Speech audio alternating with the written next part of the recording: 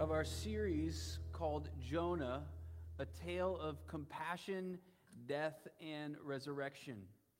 And it is an ironic story about a runaway prophet who wants nothing to do with the mission that God has called him to. And he does not want to go public with his faith. And it's a story that we so desperately need today. Charles Taylor, in his great work called A Secular Age, argues very convincingly that we live in an age like there has never been. Never in history have we questioned so much whether there was a God, and there was a God who can rend open the heavens and come down and be with us.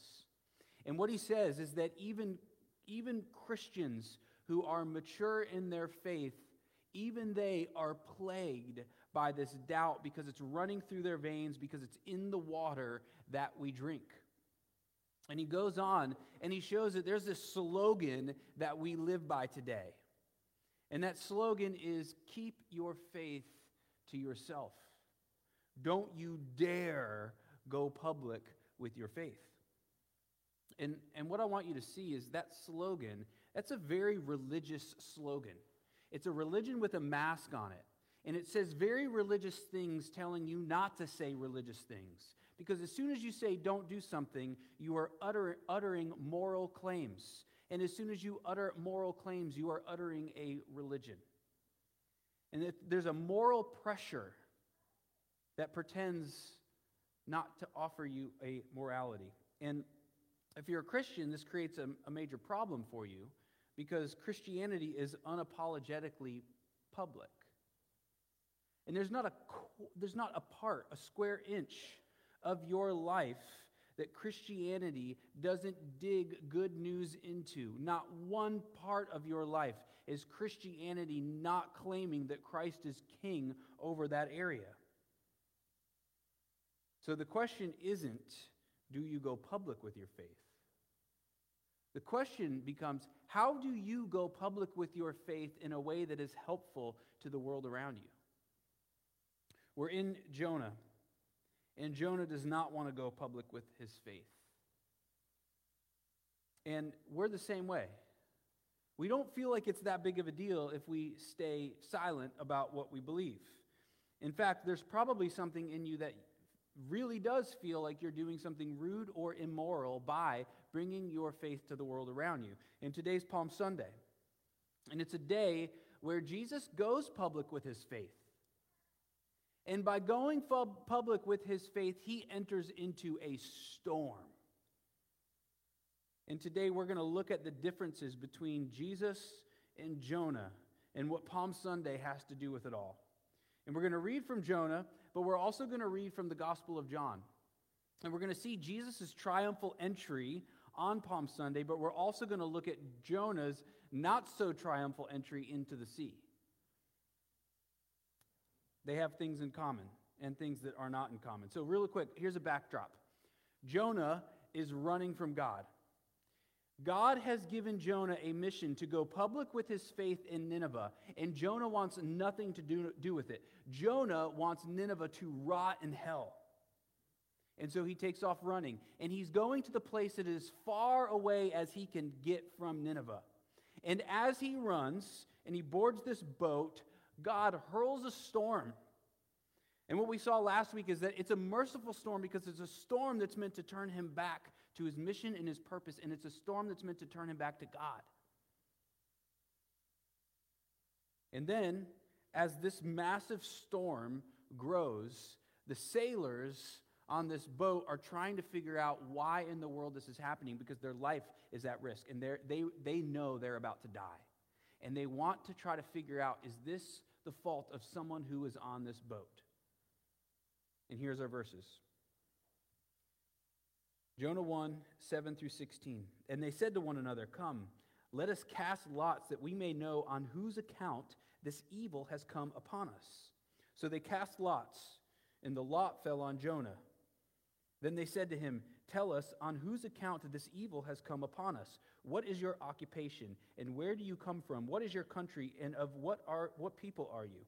And he said to them, "I am a Hebrew, and I fear the Lord, the God of heaven, who made the sea and the dry land." Then the men were exceedingly afraid, and they said to him, "What is this that you have done?" For the men knew that he was fleeing from the presence of the Lord because he had told them. Then they said to him, "What shall we do that the sea may quiet down for us?" For the sea grew more and more tempestuous. He said to them, "Pick me up, hurl me into the sea, then the sea will quiet down for you. For I know it is because of me that the great tempest has come upon you." Nevertheless, the men rowed hard to get back to dry land, but they could not, for the sea grew more and more tempestuous against them. Therefore, they called out to the Lord, "O Lord, let us not perish for this man's life, and lay not on us innocent blood, for you, O Lord, have done as it pleased you." So they picked up Jonah and hurled him into the sea, and the sea ceased from its raging. Then the men feared the Lord exceedingly, and they offered a sacrifice to the Lord and made vows. Now we're jumping to John, the triumphal entry of Christ. John 12 through 14. The next day, the large crowd that had come to the feast heard that Jesus was coming out to Jerusalem. So they took branches of palm trees and went out to meet him, crying out, "Hosanna! Blessed is he who comes in the name of the Lord, even the King of Israel." And Jesus found a young donkey and sat on it, just as it is written. All right, first point, we're going to look at mission and Jonah. And each point, what we're going to do is we're going to compare Christ and Jonah. And the first thing that we see is that Jonah would rather die than obey his mission. And because of his obedience, he dies. Jesus' obedience leads to his death. Now, Jonah is running from God and from God's call on his life. He doesn't want to be a missionary to Nineveh, and he's bitter, he's angry, and he is not happy about the life that God is giving him. He had different plans for his life than God had. Jonah's more concerned with his will than God's will. And because of it, he's really mad at God about it. Now then, let's take Jesus. Praying in the Garden of Gethsemane, he says, "Father, your will be done, but let this cup pass from me." Now what's the cup? The cup is the wrath. The cup is wrath for sin. The cup is his death. The cup is hell that he's about to enter into. He doesn't want it, but he says, "Your will be done," to his Father. Now, here's why he doesn't want this cup. Because he knows what's coming to him. And he knows it so well that in that garden, he begins to sweat blood. This is something that can happen to someone if they're under enough stress. It's called hematidrosis. So he begins sweating blood because of what he is about to endure. But he obeys the will of God. Jonah and Jesus both feel the weight and the cost of what they are about to do or what God is calling them to do. And the outcomes are very different. One fights the will of God and the other obeys it. So if Jonah obeys God, here's what it's going to cost him. It's going to cost him his name. It's going to cost him his very identity. It's going to cost him his standing among his people because he's a prophet, but he's a patriotic prophet. And Israel hates Nineveh. He wants nothing to do with this calling. And he knows if he obeys it, that him and his friends are not going to think so highly of him anymore. All that he has worked for all of his life is about to be lost because of God, what God is calling him to do. So he would rather die than go public with his faith in Nineveh. And eventually we see towards the end of the story that Jonah does go public. And it's really because God is forcing him to do it. And Jonah still, in the end, he wants nothing to do with it, but he plays the game with God and he does what God asks him to do, but his heart is not in it. And you know this because Jonah gives the absolute worst sermon that there has ever been in the history of the world, and somehow Nineveh changes a bit. But it does not seem as if they have entered into a full covenantal relationship with God. Jonah doesn't want that, really. He would rather them just change a little bit. And because of that, here's what happens. Because Jonah is not obeying the call of God on his life, these Ninevites, who are part of Assyria, years later, this whole Assyrian army would invade Israel and drive them from their homeland. So I got to believe that if Jonah would have obeyed the calling that God gave him, then Nineveh would have been changed, Assyria would have been changed, and that Assyria never would have invaded Israel. But yet that's not what happens. Jonah disobeys. We are like Nineveh. And Jonah endures suffering to get away from us. Jesus runs into suffering to be with us. And so here's a lesson for you. You will face suffering for your will or for God's will. You will face trials for your will or for God's will. The key to life is finding the right sacrifices to make for the right end. And, so many people, that you're looking at God. We look at God and we say, God, you're not giving me what I want. I see what your will is, but I don't want it because I'm going to have to make all these sacrifices if I follow after your will. And what you're not realizing is if you follow after what you want, you will also be making sacrifices. Because whatever you want in life is going to demand sacrifices for you to get it. Which means no matter what you do in this life, you will be sacrificing. So when you sacrifice for what you want over and against what God wants, what you're believing is your will for God, your life is better than God's will. So you have this war of the wills between you and God. And the question becomes, is God infinitely wise, infinitely good, and infinitely loving? And if so, you can trust him more than you can trust yourself. And that's what you're trying to figure out. Jonah doesn't believe it's true in this moment. Or maybe he does, but he wants nothing to do with Nineveh. But either way, what will you decide? Both, whichever you decide, you will make sacrifices. The man who wants success over all things in life will sacrifice his family and his friends and his emotional and his physical health in order to chase after success. And he will end up lacking a love for his family and his friends because he has an overlove for his career. The mom, a battle of wills. Now, the mom who wants a perfect family sacrifices what God wants for what she wants for her kids. She's placed her overly controlling hand upon her kids' lives and is making them live into a life that maybe is contrary to God's will. She doesn't know because she's not asking it, because she has a plan for them.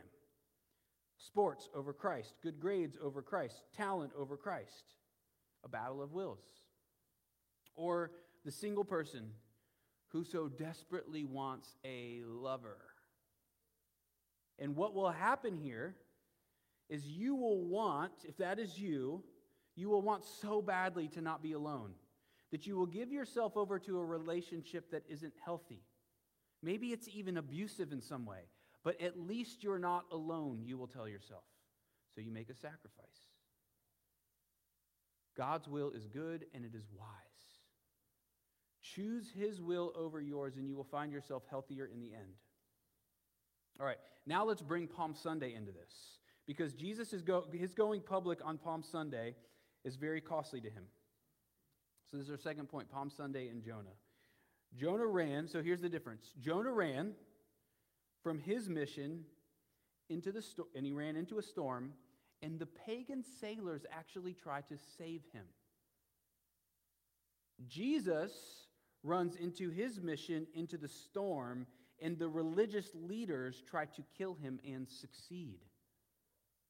So why are they after Jesus? Why are these religious people wanting Jesus dead so badly? Well, here's what's just happened. He's just rose Lazarus, his friend Lazarus, he's made him rise from the dead. And he's getting all this attention. And, well, the religious leaders are pretty jealous about this. And along with that, the great high priest has prophesied, he has stated that Jesus will die for the sins of the nation. So already, they want him dead. And then, so after he raises his friend from the dead, there's this festival in Jerusalem. And Jesus is going to the festival, and everybody's talking about Jesus. They want to see him. They want to meet him. So there's this grand gathering. They're celebrating Hosanna, which means, God, you've come to deliver us. Yes, the king has come to deliver Israel. They're celebrating. And Jesus walks in, and he's walking right into the storm because he knows it. The religious leaders are after him, and he knows what they're going to do to him, but he goes anyways. And the irony here is that Jerusalem is where this festival is. Jerusalem literally means the city of God, the city of peace. And God enters into his city, and his city goes to war with him. Jesus rode into the stormy sea to get us. Jonah rode into the stormy sea to get away from us. Jesus is the better Jonah. And then at Jesus' death, the disciples, they say he's not who we thought he was. Because as he's entering in, this triumphal entry, they're seeing him as the king who's going to deliver Israel. And then he dies. And when he dies, they say, man, he's not what we thought he was. We're super bummed. This is horrible. This is heartbreaking for us. The sailors did not think Jonah was who he was. They had no idea that he would be able to be someone that would cause a storm to come upon them.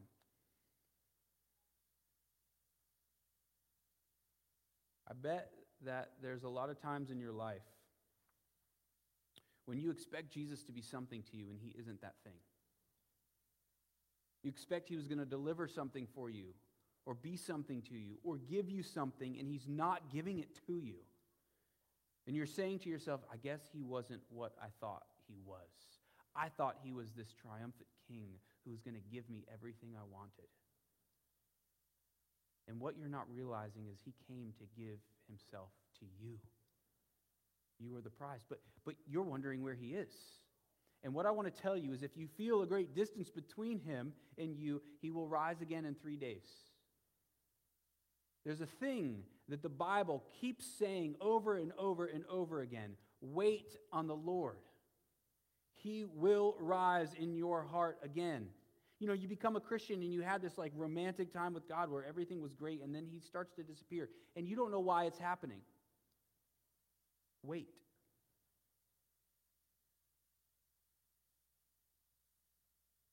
Compared to Jesus, everything that the world offers you is a Jonah. And what you need to do is throw that Jonah into the sea. Now, if you heard me, if you're really listening to me and you're thinking, well, what do I want most? Well, I really love my children. Am I throwing them into the sea? And I'm not talking about when you're mad at them. I'm talking when you're very pleased with them. What about my spouse? Am I throwing my spouse into the sea? Am I throwing my career into the sea? And the answer is yes. And the answer is yes, because Christ is there within the sea, and he's there to lift them up. And I want to tell you what happens when you do it. When you finally will let them go, and you place them into the hands of Christ, what happens is you can enjoy them so much more now. He gives you them back and so much more of them because now you're not trying to get from them what only God can give you. You're satisfied in Christ. You're not trying to get from them what only Christ can give you, and now they're free from your clutches. And you're free too. So you keep waiting for him. And you've got to get good at waiting. And the only way to get good at waiting is to remember his sacrificial love for you. It's our third point. Sacrificial love in Jonah. Jonah's evil fell upon the sailors. Our evil fell upon Christ. Guilty Jonah is hurled into the sea in order to quiet the storm. Jesus is hurled into the sea of hell to quiet your storm. Jonah had an overlove of self, and it brought misery upon the sailors. It brought the storm. Christ has a sacrificial love, and that love brought problems upon himself. So here's what I want you to hear. True love is sacrificial, and it is permanent. Sacrificial and permanent. Something I've been thinking about a lot about lately is that real love desires permanence. So you think about Jesus, loves you permanently, and he desires to be with you permanently. So he pays the cost that is needed to deal with sin and death and hell in order for him to rescue you up out of it so he can be with you permanently forever. And he's so excited about it that he has gone up to his Father's house and prepared a room for you. And in that room, he's putting all of your favorite stuff because he knows you from the inside out, and he's preparing that room for you so that when you arrive, you can walk into it. And he's there greeting you like, welcome home. Because true love desires permanence. Jonah does not desire God permanently. He does not desire permanence with the sailors, with Nineveh. And because he does not desire this permanent type of love, well, he doesn't sacrifice his will for God's will. And because he doesn't sacrifice his will for God's will, he brings misery not only upon himself, but upon the sailors, upon Nineveh, and also upon his own people that he so desperately wants to love him. He's got his people back home, and he's trying to prove to them that he's a great prophet for everyone to love. Meanwhile, he's destroying them because he's not willing to endure sacrificial love by going to Nineveh. And by not going to Nineveh, eventually Nineveh, the Assyrians, come in and invade his people.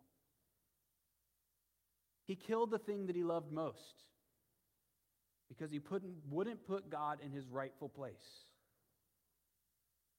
And the lesson for you is that love is costly and it desires permanence. But if you will embrace this kind of love, it will be good for others in your life, and it will be good for you. Another way to say this is to die to yourself and live for others, and then you'll finally be fully alive. Jonah dies to himself because Jonah doesn't want to live anymore, and that's not what I'm talking about. I'm talking about taking all the things that you want more than God, dying to those things, and living to him, and then you'll really be alive, and you'll really treat everything in your life the way it ought to be treated, and you'll start loving it the way it ought to be loved. Jesus says, lose your life and you will find it. Or we can say, lose what you want most, and you will find better wants. Die to yourself and live for others, and then you will truly live. Now, I want to walk through what is potentially your greatest barrier to love. It's this mindset that almost all of us are living by, whether we know it or not, and that's the mindset of the grass is greener on the other side. Let me tell you what this mindset will do to you. If you always think that the grass is greener over there, then you will never desire permanence in the place that you are in. Which means as soon as you get over to that other side, you're not desiring green grass there. You're looking at other green grass. And so what you find is the grass underneath you turns brown and crispy. And it's getting burned up because you're not tending the garden that you are in. Because the grass is always greener on the other side. So what happens is now, no matter what you do, you end up finding yourself unsatisfied because you don't desire permanence.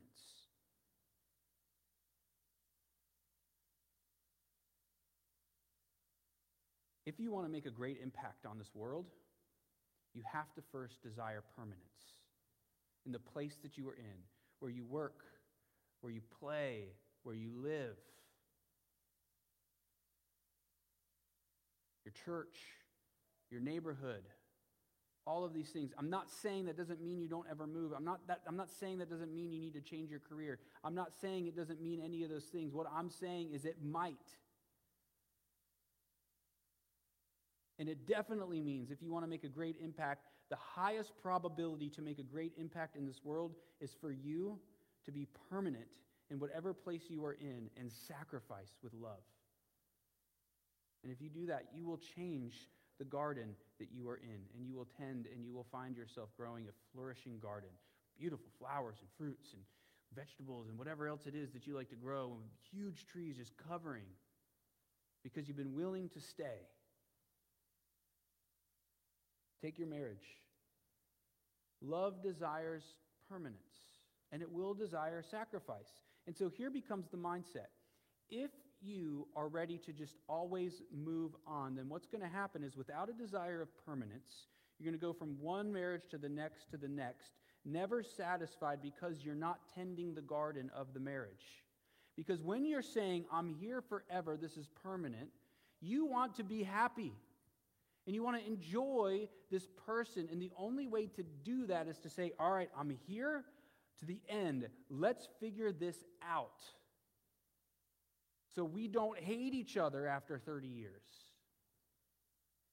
So you have to desire permanence, and then you have to say, let's put the work in. Whatever the cost is, let's sacrifice to make sure we are enjoying each other. And you figure it out. And you take that principle and you apply it to every part of your life. Where you live, where you work, where you play. In your church.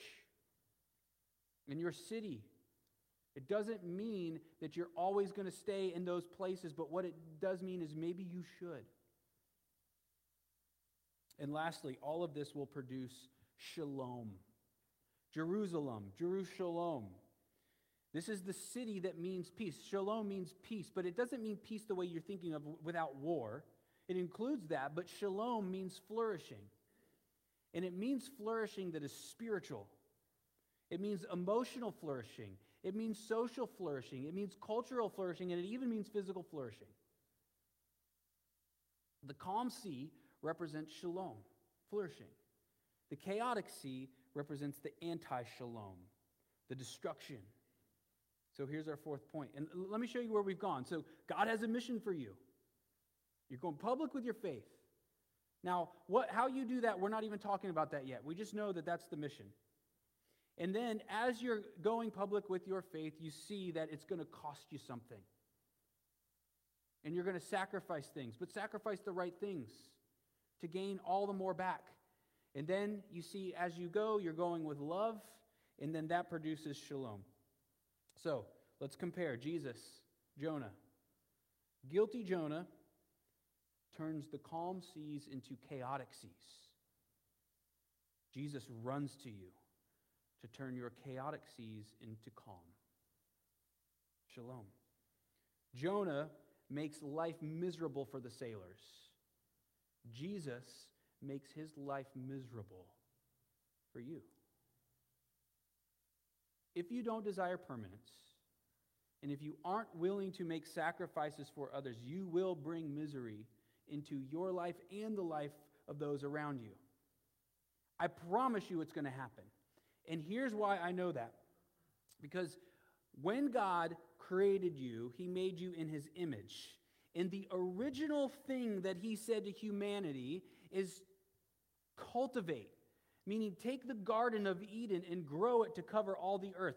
Tend your garden.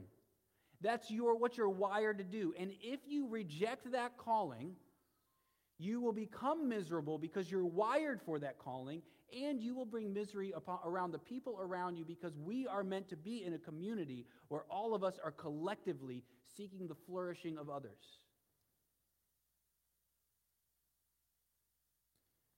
Jesus is your example of how to love, how to tend your garden, how to make sacrifices. He's your example of what it means to be permanent in a place with a people, seeking a mission. But he's not just your example. He's your Savior who's jumped into the waters to get you and then given you the power and strength to become someone who tends their garden well. He's the exact imprint of God, the perfect image that brings love and shalom on Palm Sunday when he enters into the city to change it. and he rides in on a donkey. When a king would ride into battle, a king would ride a horse, because a horse meant war. But Jesus here rides in on a donkey. And if you see a king riding around on a donkey right before a battle starts, it means the king desires peace. Jesus rides into the city that wants to bring war upon him, and he's riding in on a donkey because he wants to bring peace. And he rides right up to you on this donkey offering peace. And then he takes it right up to the cross. And on that cross, he's nailed, seeking peace. And he's buried underneath the weight of the sins of the world. And he's thrown into the grave of hell. And there he rides his war horse and destroys sin, death, and hell and all evil. And he rises up out of that grave. And as he rides up out of that grave, he comes out of the water that has now been stilled. Because when he comes up, he brings peace. He brings flourishing in every way. Because he's the king. So go to him. Because you are the Jonah who's been running from God. And he's chased you down. And he's brought you up out of the waters to give you peace. And now, since you've been brought up out of the waters, go out to all of those who are runners, who have run like you from God, and chase them down and show them the one who chases them, the God who's attracted to runaways. And one last thing to do. Ride the donkey around, seeking peace for others by going to war with sin and death. And you go to war with sin and death by love and seeking the flourishing of the people in your life. Let's pray. Father, you have been a God who has been good to us. We want to acknowledge that. We don't want to miss that, God, and we don't want to miss you, and we don't miss what you've done for us. We don't want to get distracted from the things of life, the storms that are taking all of our attention off of you. God, in the midst of the storm that we are in, I pray, God, that you would jump into the sea for us. Show us that you've done it. And lift us up. Put us on land. But then show us your will for our life. And then give us the strength to live into that will. And when we're fearful of living into that will, God, I pray that you would show up and be with us and be our strength and our courage and our might. We need you, God. Come be with us. In Jesus' name.